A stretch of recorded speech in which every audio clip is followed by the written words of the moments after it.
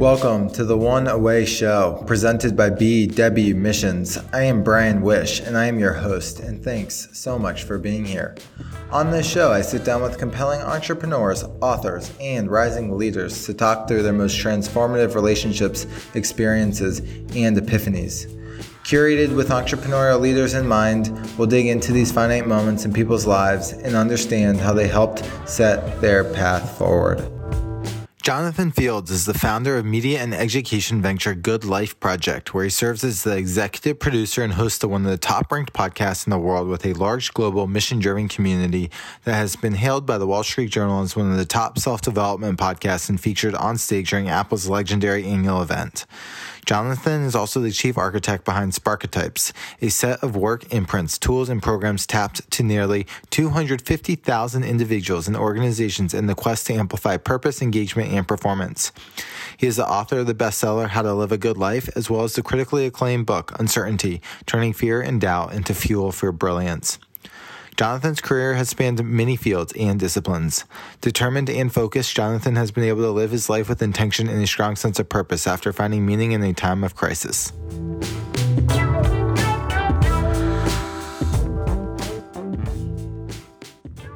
Jonathan, welcome to the One Away Show.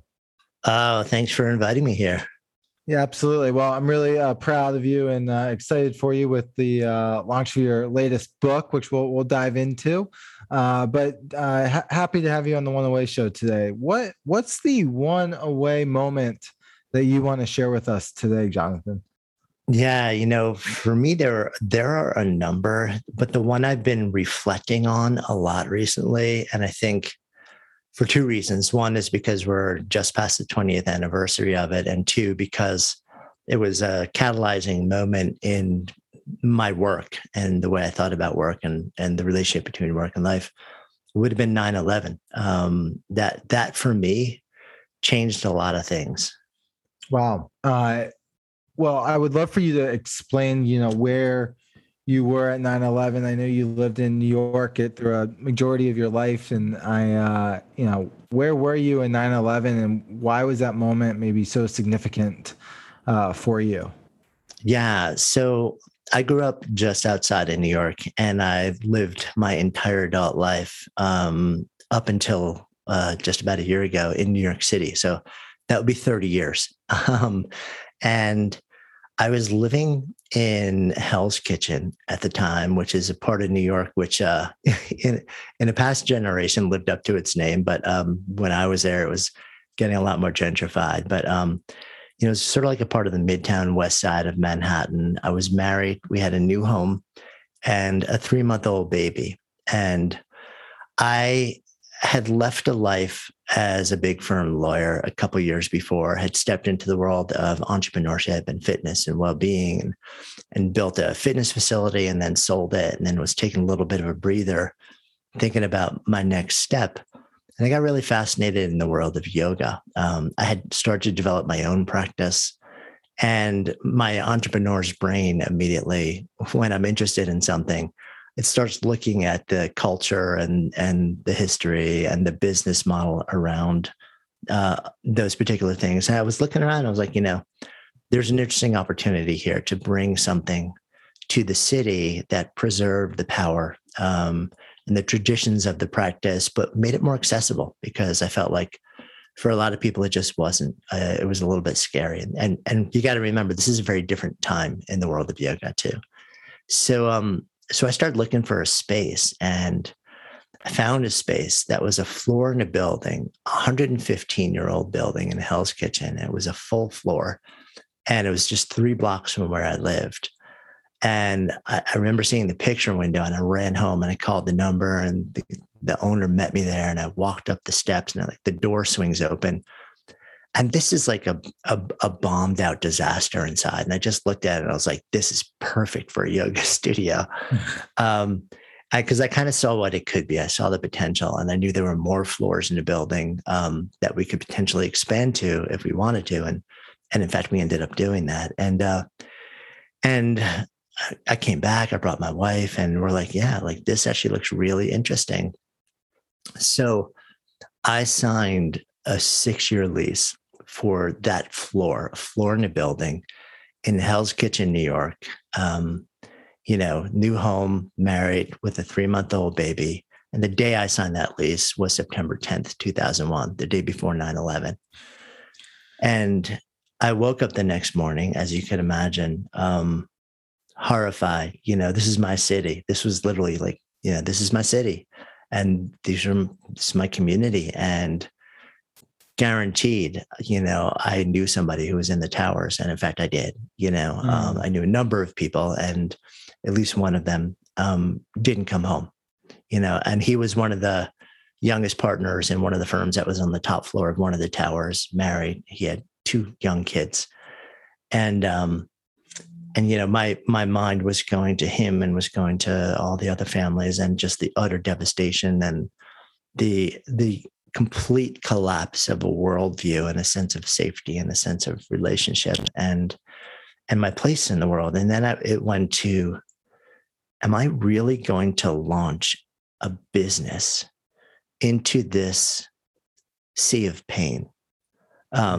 Where I don't know if there's going to be an end to this. And remember, then we didn't know if this was going to be the start of World War III. We didn't know what was happening then.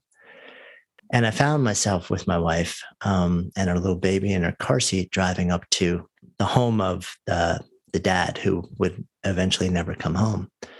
And we were kind of sitting vigil with his wife and a whole bunch of other people, and just kind of waiting and watching the news. And everybody, slowly shuffled out as the day went on. And by the end of the day, it was just sort of like us and my wife and little daughter, and then our friend and her daughters, and my wife and our friend went upstairs to put the infant to sleep. And they asked me if I would go upstairs and read a bedtime story to the 2.5-year-old. And so, of course, I did. And I walked up the stairs and I opened the door, and I see this little 2.5-year-old boy sitting in the bed with his favorite book on his lap, waiting for his daddy to come home and read to him, as was, the normal routine. And it was my job that night to, play a horrible stand-in for a father who would never come home. And we left that night, really rattled. And the conversation in the car home was, really trying to understand what was going on around us, trying to understand what the future of our city was going to be, trying to understand what our life might look like. And then, of course, wondering whether we should push forward and launch a company, in this moment in time. Pretty safe bet if I had gone back to the building owners that day and said, hey, listen, we can't do this, we're shutting it down. We could have figured that out. But the fact that I knew that one person we knew he didn't go to work that morning, never expecting to come home that night. It was just a regular day for him. And life happens, and we have no promises, and it really struck home with me. I said, we have one pass through, and you got to take advantage of that. You've really got to lean into it as much as you can. And so we went ahead, we profoundly changed all the plans. We were going to launch with all this fanfare, kind of like a health club and a pre-sale and celebrations and all sorts of kind of in-your-face advertising and a big marketing campaign. And of course, at that point, it was, completely inappropriate. But we built this space out, and November 19th of that year, about 8 weeks later, we launched into a community, and we're pretty packed from day one because people were wandering around the streets then just in a fog, in a complete and utter fog, not knowing what to do. And we were a place of community. We were a place of conversation. We were a place of inclusivity, a place of breath and movement. People would just come and sit in a corner and cry. People would come and move through and work their bodies to the point where they just were shaking and they couldn't stand anymore because they were exercising something they couldn't understand. And then they would just sit and be with each other. And it was a really powerful moment for me. We launched with 2 people, literally me and somebody else who actually was very experienced and knew what she was doing as a teacher. And I was kind of making it up as I went. Probably should not have been teaching. In hindsight, it took a while and a lot of training to really figure out how to be, good. But, that was a moment where I just remember being there. And it wasn't, we sent people down to the piers that were 2 avenue blocks away from us, where a lot of the aid workers were being staged. And just said, come, don't pay, just come, breathe, move, meditate, do whatever you need to do. And it taught me so much, about the importance of doing something that matters with your life, about the fact that, we're never given any promises about what the next moment will hold, let alone the next day, the next month, the next year. I think we've been reminded of that in some pretty profound ways over the last 18 months. And also, it reminded me of what can happen when you step into a place where you're aligning sort of like the thing that you're here to do. For me, I'm a maker. I build things with a deep, and pervasive need. And then you just show up and do your best to keep creating moments and experiences and possibilities to be of service. There was so much that I learned in those days. I learned to let go of plans. This was not my first business. And I've launched a number of companies since then. And I always plan fiercely and have pro formas and spreadsheets and make assumptions and all of this stuff. And at the end of the day, it's important to do that. And then it's really important to hold them really lightly and respond to what those you seek to serve are telling you they really need, because you never get it entirely right. And often you get it pretty wrong. And then try and find the sweet spot between what they want and need and the way that you need to show up in the world to feel like you are fully alive and invested and getting what you need from the experience. And so that moment, it changed me in a lot of ways. And I've been reflecting on it a lot recently because, like I said, we're having this conversation on the eve of the 20th anniversary of that moment. I'm no longer in New York as of last year, which is a whole giant change for me. And reflecting on that, 20 years later, as I sit nestled in a mountain town in Colorado, and also on the eve of a book that in no small part is the outgrowth of those initial curiosities around the relationship between work, meaning, purpose, joy, flow, and life. It's all sort of like coming full circle right around this moment in time. Absolutely. Well, Jonathan, I just want to take the time to acknowledge the depth of what you shared around your friend and the story you shared, being the stand-in father and how hard that must have been for you. And just to witness that, right? Where maybe everything you knew is just shaken to your core. And, maybe how yoga kind of in the opening up this studio was this, maybe what you didn't know at the time, this healing center for people who are so lost from this, the catastrophe, from the events, to just bring people together in such a meaningful, joyful way. So thank you so much for just speaking to that experience so profoundly. Something that I wanted to, it's something I believe is so interesting from what you were talking about, is how just yoga as a practice, it's so associated with, healing and helping people come alive. And for you, it sounds like it gave you an opportunity to align who you were to what you do, for sure. But was yoga the first, you mentioned leaving the law firm, was yoga the first time in your life when you were opening up this studio, when you saw it, one, meeting a need and making you alive? Was this your first foray into like true meaning and purpose, or had you experienced that before? No, it definitely was not my first foray into it. I'm very fortunate in a lot of ways, and very privileged in ways that I have become far more aware of as an adult. I grew up in a water town just outside of New York City, and My dad had one job his entire life. He was a research professor and ran a lab researching human cognition and loved what he did. And to this day, actually still does research, even though he retired from academia, because it's a thing he can't not do. He does it even when he wakes up in the morning and he's not getting paid for it anymore. He just loves it. My mom was an artisan and is to this day. And so I was always exposed to my mom devoting herself to craft. She was a potter when I was younger. And the downstairs in the basement in our house where I grew up was her studio. And like, I can literally, if I close my eyes and I inhale, I can smell the clay dust, that you would just sort of like get wafted through you every time you walk down the stairs. And she was somebody who surrounded herself with people who were kind of like quirky, eccentric, and artisans and craft people. And very likely weren't the type of people that you're going to see in sort of like mainstream business.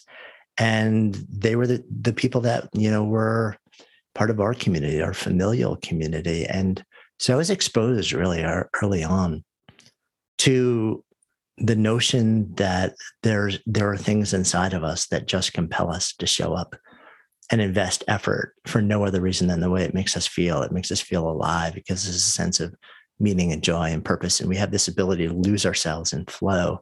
I didn't have language for it, in my younger years. I just kind of like knew, I sensed that this was going on. And I was given the freedom to just pursue a lot of what I wanted to pursue. My parents didn't place a lot of the expectations on me that I know so many people have felt like they have to shape their lives around and rise to, even though it's really not in any meaningful way aligned with who they are in their essential selves.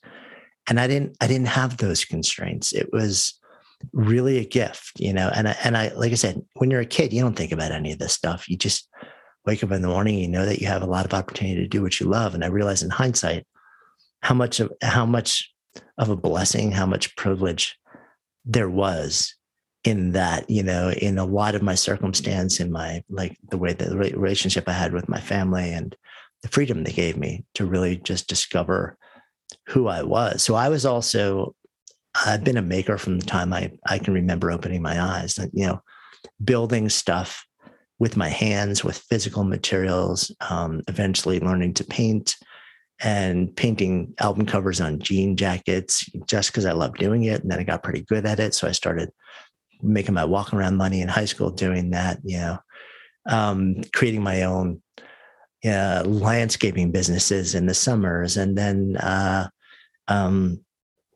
working construction when I was in college. And during the year in college, I've had a lifelong passion for music.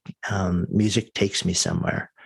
I don't care whether it's Bach or Country Joe and the Fish or the Pentangle or the Grateful Dead or, like Kendrick Lamar. It's like good music is good music. And so I started DJing in college, and then with a friend built a mobile disc jockey sound and lighting company that we built up. And I loved doing that so much so that I never went to class and graduated with like a C+ average.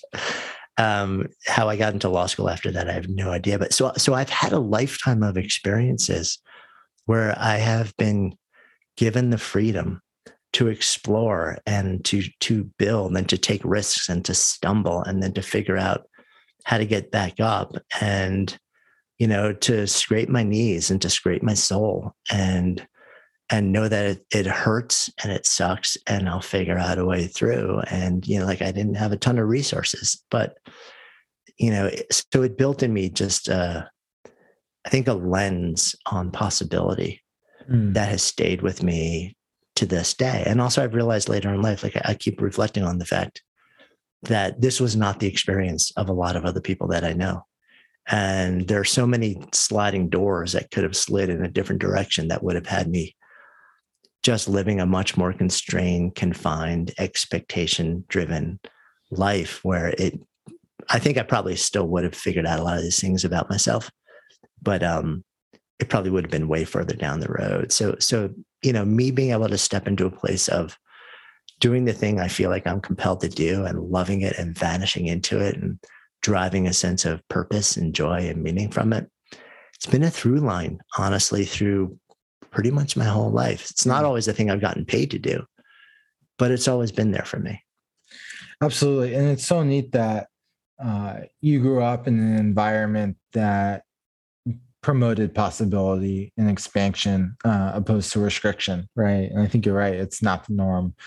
And having examples as parents who maybe lived that and lived it in two different ways were examples for you to follow or see early.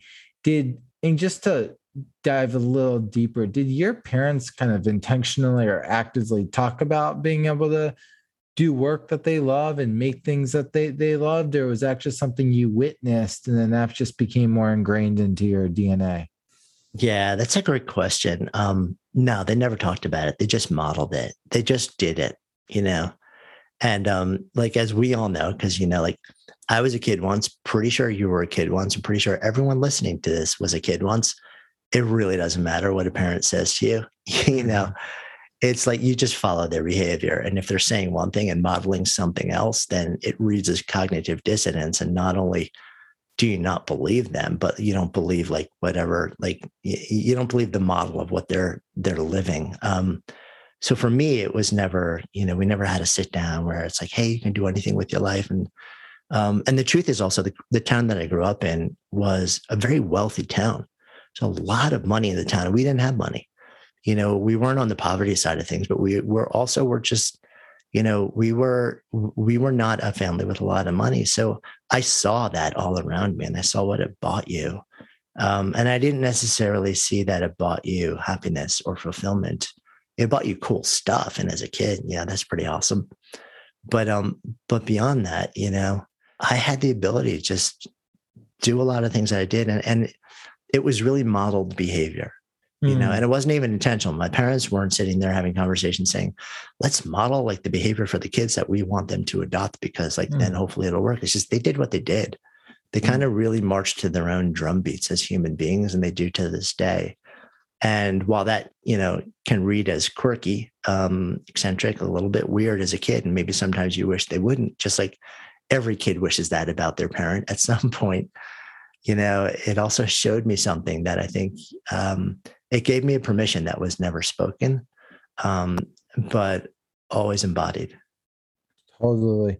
Well, it's just neat the way you describe it. It's like you've really grown to appreciate that, and the fact that, what's the quote? Like, so you speak with your actions. Like they didn't have to sit you down and tell you or model. All they had to do was model it through behavior, and you were able to pick up on that and appreciate that and grow to appreciate it. So, we're growing up like that, and I'll get back to the yoga studio moment and everything that's followed thereafter for you in your career. But, with you maybe noticing early that the freedom to explore and be in flow and a heart-centered space where you get to create, right? What led you to working within the law firm, and what made you leave? I believe when we were sitting and talking about this the first time we spoke, there was a pretty big story here. So I'm just curious, what made you get into that work in the first place? Yeah. So as I mentioned, I basically didn't attend class as an undergrad student. So much so that I had to beg my way into enough classes to have enough credits to graduate college. I literally pled my way into a class called Earthquakes for 1 credit in the second semester of my senior year because I needed it to get out of school. And I had a great time, and I was building a company. It was the first company that I actually ever sold when we graduated. And but I also got really curious. I took some time off after that, and I took some of the money that the equity from having sold the business and vanished into Australia for 3 months, diving down the East Coast. And when I came back, was kicking around these sort of like outside sales jobs and realizing it really wasn't what I wanted to be doing. And I thought I wanted to go back to school. So I ended up going to law school in no small part because I figured it would teach me to think and teach me to to research and teach me to write and teach me to speak. It did some of those things for sure. And I'm really happy that it gave me a certain skill set. And I ended up also going and I said, I really want to see what I'm intellectually capable of when I say yes to this, because it was going to be 3 years of my life and, like a lot of my savings. And so I went into it. I was all in and I worked really, really hard, and I graduated very close to the top of my class and had a lot of opportunity when I came out. And I ended up working in the SEC in New York, which was the enforcement division. So we investigated insider trading and financial markets. And I was the annoying, like 22-year-old where when you ask them what you did, I would basically say, I work for the SEC, and I honestly can't tell you anything beyond that because it was all under the cover of secrecy, and it really was. And then I ended up in a large firm, and I was, the whole time I realized I just kept thinking, this is really not working for me, but I want to stick it out. So I switched sides and I went into a giant firm in Midtown New York, very prestigious, fantastic salary and benefits, and doing this super high stakes work. And a couple of weeks into that, I was on a deal. We were barely sleeping, barely going home, working absurd hours under huge amounts of stress where the stakes were massive, massive financial stakes. And we finally pushed to close this deal just sort of like hours before the deadline. And during that whole period of time, I knew that there was something wrong with me. There was a pain that started brewing in the center of my body. And it was almost like this glowing ember. And with every breath and every minute and every hour, it glowed hotter and more painful until after a number of days, I could barely breathe. I could barely stand up. I knew something was really wrong, but I was also kind of like the young guy on the deal. And I didn't want to be the one who tapped out first. Everyone was just heads down, living in their own altered reality. So I pushed through, and then I went home. I think I passed out for a few hours, woke up and went straight to my doctor, who did a quick exam on me and turned white and then said, there's a large mass inside of you that wasn't there a few months ago when we did your physical. He took me to an infectious disease guy down the hall. Within a matter of hours, I was checked into the hospital and had emergency surgery. And all we can figure was that I had an infection brewing in my body for a long time before that. And my immune system there was nothing left inside of me. I had pushed myself so far to the edge that my immune system basically stopped functioning. And that infection mushroomed into this big thing inside of me and ate a hole through my intestines from the outside in. When your body rejects your career, at some point you have to listen. And for me, thankfully the surgery was a success. I took a little bit of time to recover and then went back to the office. But I knew from that moment forward, I was on my way out. And I just started making lists of things that I thought would be cool to do with my life if I could figure out how to support myself, because I didn't really want to start living hand to mouth, having had a taste of the life that I was living as a big firm lawyer. And I needed to try and figure out how to navigate that. So it was, my entry into the field was more based on curiosity and skill. And my exit from it was based on my body letting me know that I was doing something that was not right for it. And what's interesting is, in hindsight, and I can't remember whether we've talked about this, Brian, but I've been thinking a lot lately about if I knew now, or if I knew then what I know now about how to reimagine and reinvent what you're doing, to bring so much more of what you want into it. I think there may be a safe bet that I actually would have stayed in the practice of law, but understood that I could completely reimagine how I was practicing, the type of law I was practicing, who I was working with, the type of hours I was keeping, the intentions and the focus areas, because, it's a vast, vast field. And there are so many opportunities to carve your own unique niche into it. But my head wasn't there at that point in my life. The only way I saw was just to exit. But I've been reflecting on that recently. And I don't know whether I would have stayed in for a lot longer, but safe bet I would have at least tried one more iteration and probably gotten a lot more out of it than I realized I could have back at that time. Yeah, I mean, the hindsight is interesting, but I mean, I think the pain that you went through is such a signal. My mom always told me growing up, she said, when the pain of staying is greater than the pain of leaving, that's when you know it's time to go. And your body kind of seems like forced that, absence to eventually go. But I also can appreciate the perspective of, maybe I could have reimagined it. But I think it's moments like that, right, that are so profound and shape and make you into who you are today. And clearly, were pivotal points to set you on a path forward.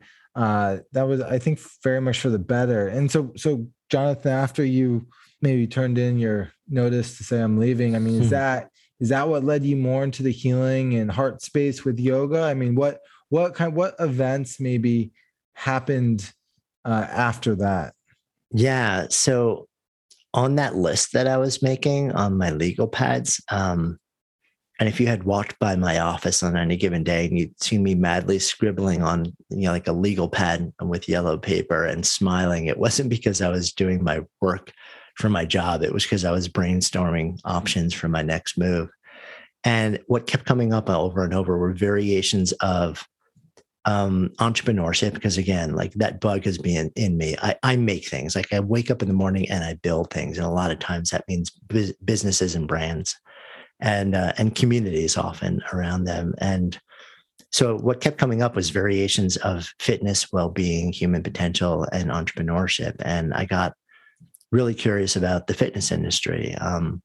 I had been exposed to it for most of my life. I was a competitive gymnast for the first 18 years of my life also. So I was at a deep fascination with somatics, the mind-body connection. And I started looking at the fitness industry and really believing that it was horribly broken. And I started doing research on it and seeing the numbers were atrocious. And honestly, to this day, they're really, really bad. It's an industry where there's a 40% annual attrition rate for your clients, which means you're effectively replacing all of your client base every 2.5 years. And rather than trying to change that by just providing extraordinary outcomes and touch and community, a lot of marketing money has been thrown at it. And to this day, it really hasn't changed the numbers all that much. There's some big standouts that are doing a phenomenal job, but the core of the model hasn't really evolved.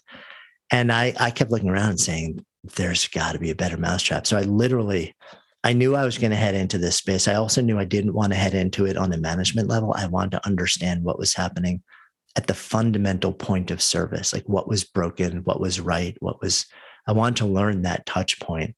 So I talked my way into a job at this fancy little personal training studio on the Upper East Side of Manhattan.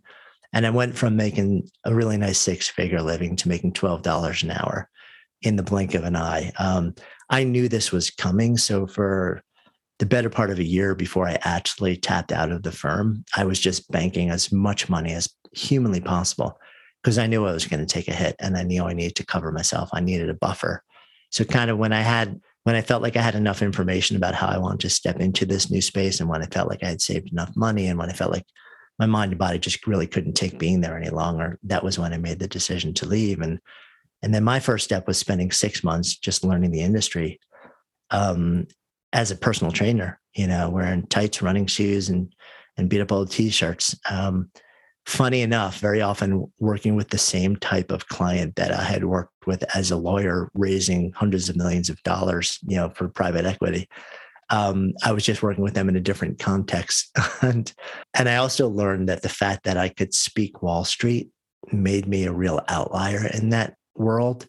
And it was a very big competitive advantage. And I pretty quickly deconstructed the model and realized, I wanted to do something very different. And I thought I had a different take on it. And that also taught me that there's a distinct advantage very often at coming into an industry, not by working your way up, but as a complete outsider, because you don't buy into all of the norms.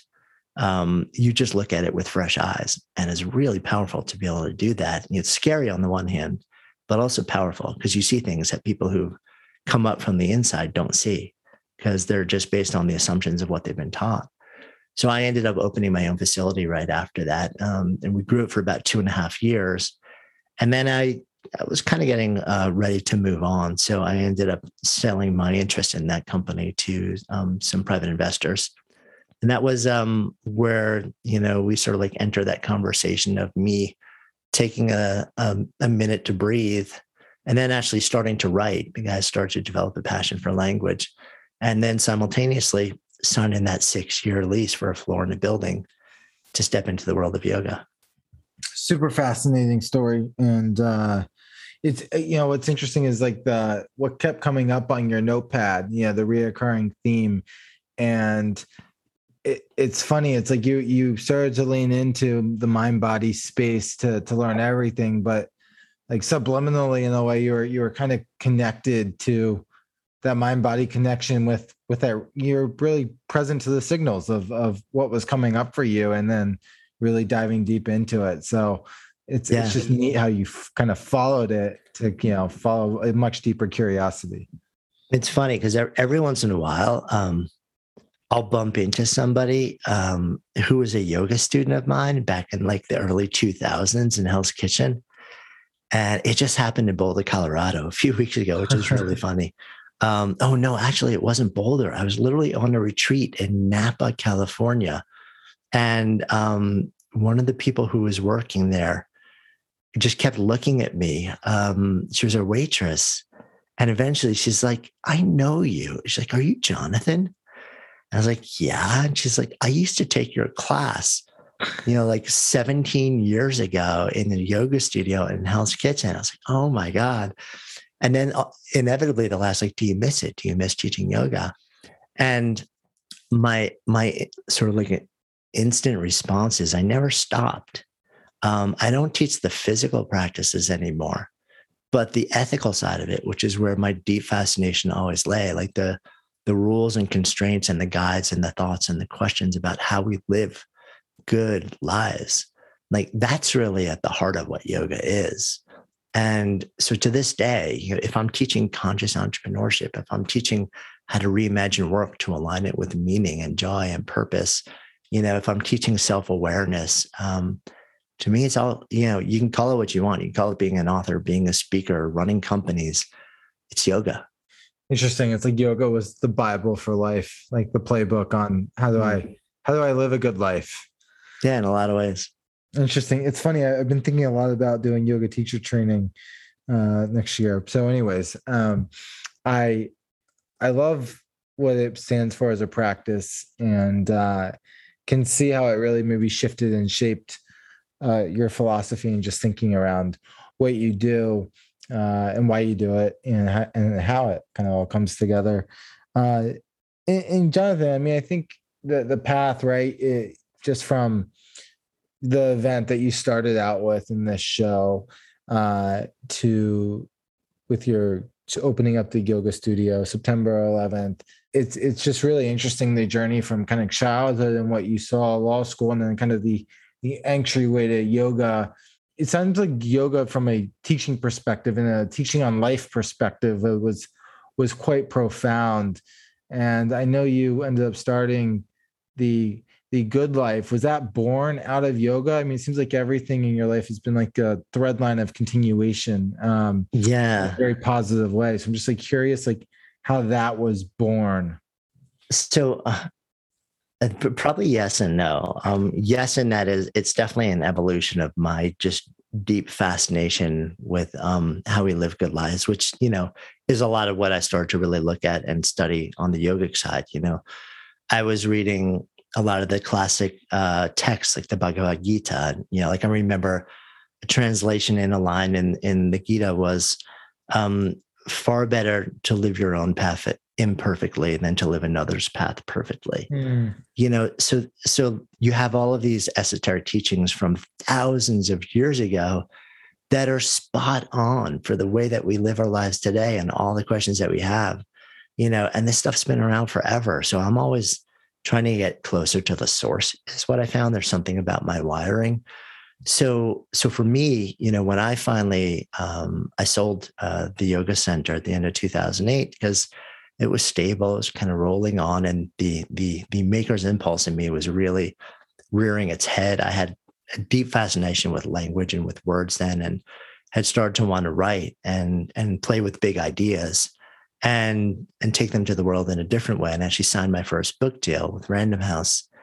And so I sold the business because a business like a yoga center really needs a shepherd who's present. And I wasn't. And because it's a community at the end of the day. So, you need people who are invested in the community. And I had pretty much checked out, and I was very fortunate, and it was a very successful and flourishing company on the business side too. So I was able to exit and just start writing and thinking and speaking. And Good Life Project happened a couple of years later, really as my own engine for discovery, where I thought, wouldn't it be cool if I could find people who I consider to be embodied teachers?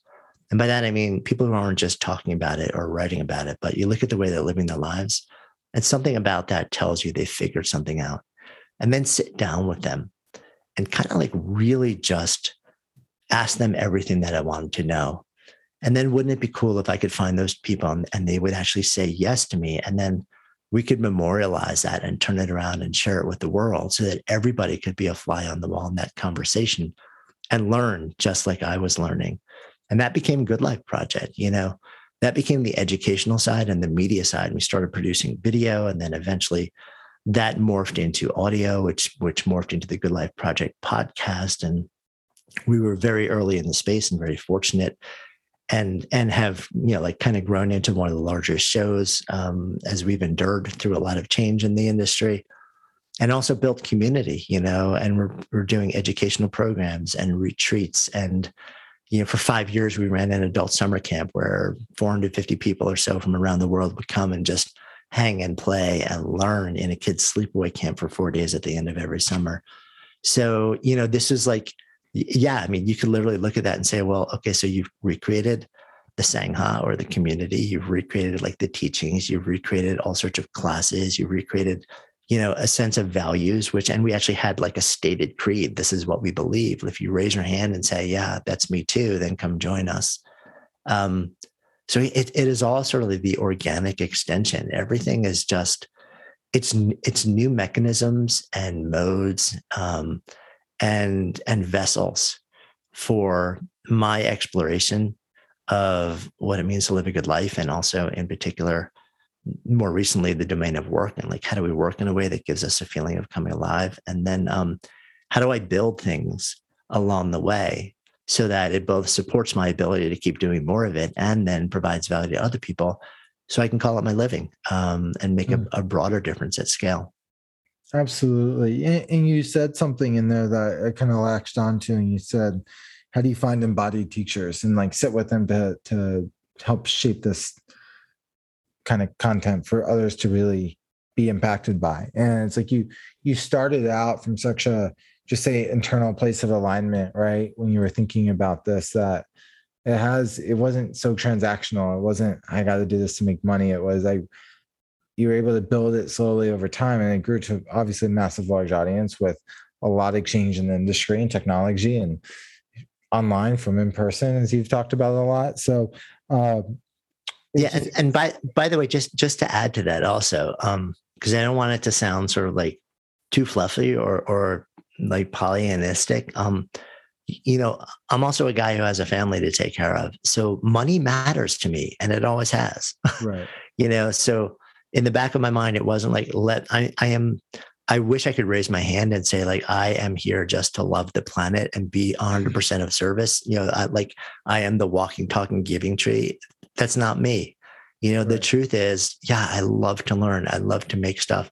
I love to make things that move people. And I also want to make, sure that I'm okay. And I want to make sure my family's okay. And I want to live in a certain way. So I think it's important to acknowledge the fact that, I didn't just say I'm all in on all of these really cool value-driven things. I am all in on those. And at the same time, I'm also really realistic. Until very recently, I was raising a family and being a husband and trying to take care of a lot of people in New York City which is a really hard place to sustain yourself. So I had to focus on that too. It's just that was never my sole metric for success. Absolutely. And I think that's so important. And I didn't mean to overshadow that at all, but I'm glad you brought that up and put that to the forefront, because you can make things that aren't just soul driven, but they're made in a way that can also create sustainable living for you and your family. Jonathan, I want to spend the last, 10 or so minutes talking about what you've done to make something that is moving people. And that's your latest book. And I would love for you to maybe talk about the book and what made you write it and how kind of it came to light, and really what you hope the impact it is on the people within your community and audience. Yeah. So the name of the book is Sparked, and that comes out of the sort of like the body of work that I've been working on for, honestly, actually, it goes all the way back to 9/11, but it's been a much more intentional focus for the last 5 years or so. And I got really curious. I said, this thing called work, we do it for most of our lives. We do it for most of our waking hours, and most of us actually are not going to retire. So how can we figure out how to actually make it feel the way it wants to feel? People are talking about these days burnout and the great resignation, and everyone's quitting. And it's all like, everyone's like, well, what's changing that, there's something that's happening now. And I just want to sort of like shake the lens a little bit and say, no. Like what we're saying now, this is just the fact that like somebody's peeled the Band-Aid off a level of existential discontent and burnout that has been festering for generations. This is not a new thing. We've just hit the tipping point where people can't take it anymore. And now that the world of work has been involuntarily turned upside down, and this big questioning has been normalized, everyone's all in on sort of like the process of reimagining. But I've been looking at these questions for a lot of years, and I started to wonder a while back. I said, I wonder if there is an identifiable set of impulses for effort or for work that exists in all of us that would give us this feeling of coming alive. And then I said, okay, so that's really two questions. Like, one, do these impulses even exist? I had no idea. And two, what am I actually talking about when I say coming alive? I mean, it's a really nebulous term, right? So I had to deconstruct that latter part first for me. I was like, well, what do I feel when I feel like I'm literally doing the thing I was put here to do? And it's the overlap between 5 states is what I sort of have landed at. It's meaning. What I'm doing actually matters. It's access to flow. I become absorbed in the activity. I literally can no longer differentiate myself from the activity. And I lose a sense of self-awareness or and a sense of time. It's excitement and energy. Corporate speak calls that engagement.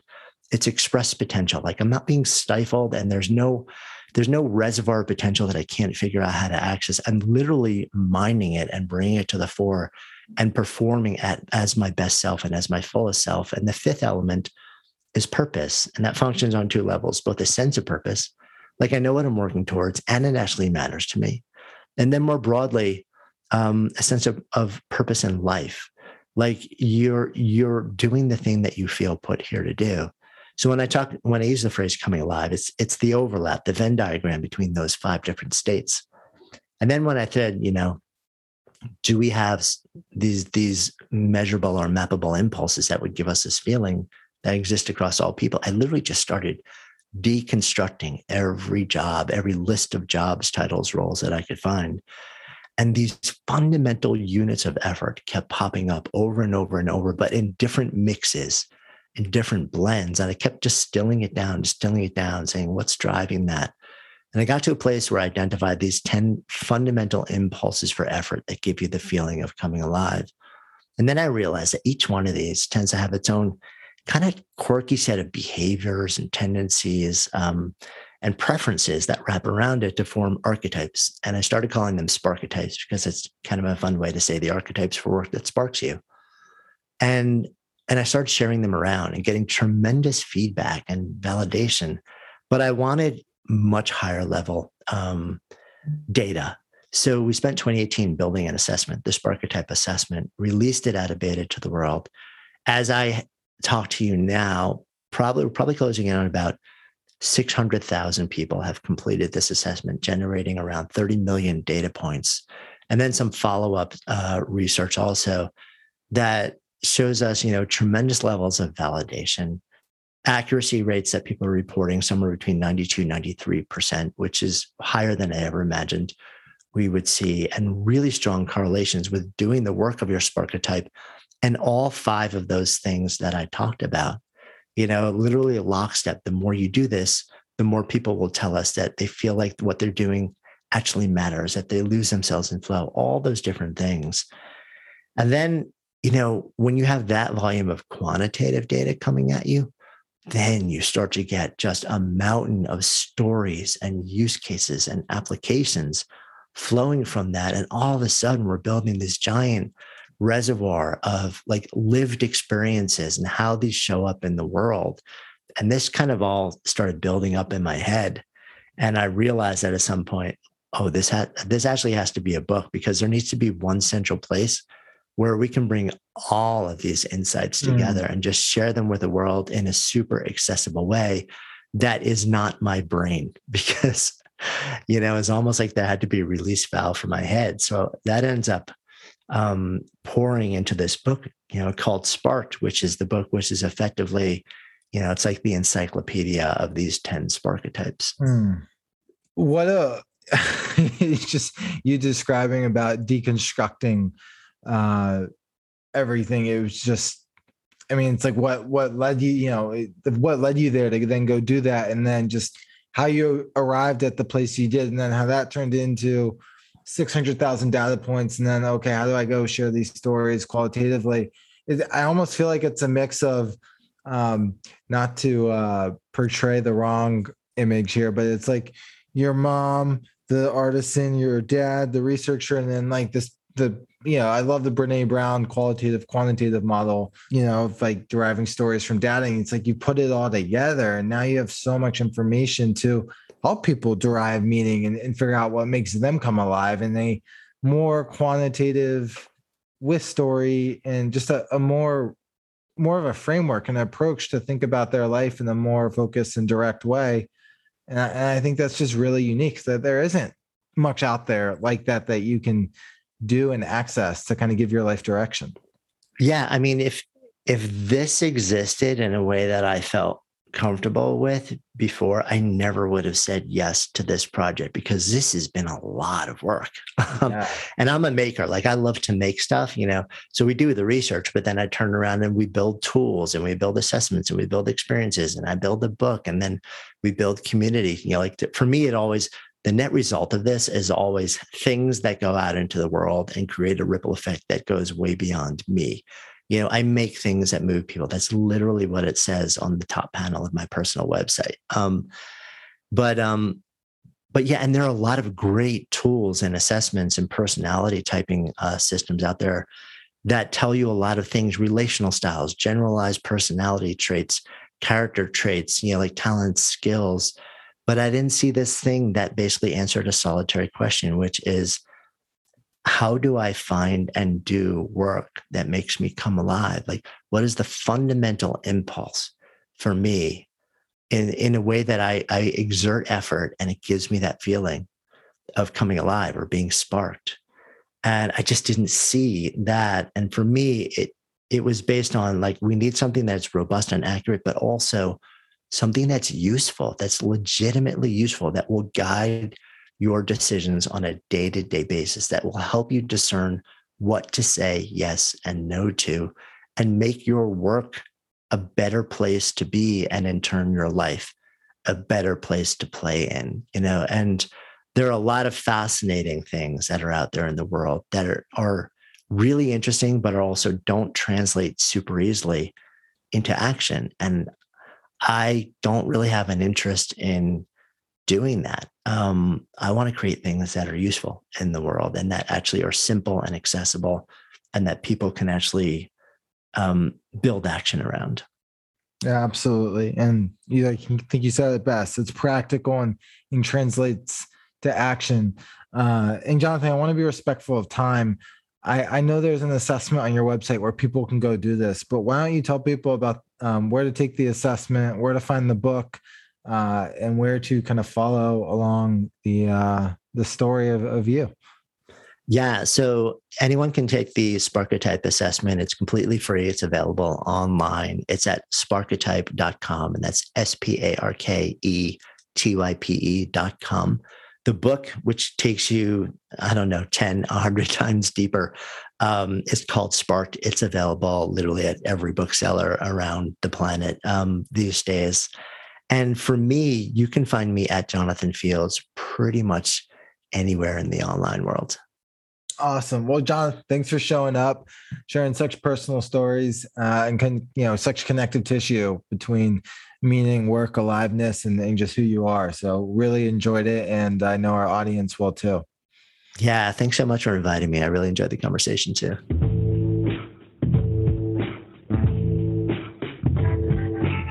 If you enjoyed this episode as much as I did, I hope you leave a review on the platform of your choice and share it with a friend who you think would find it valuable. If you'd like to receive our written newsletter and thought leadership, head on over to bwmissions.com/newsletter and subscribe. See you on the next show.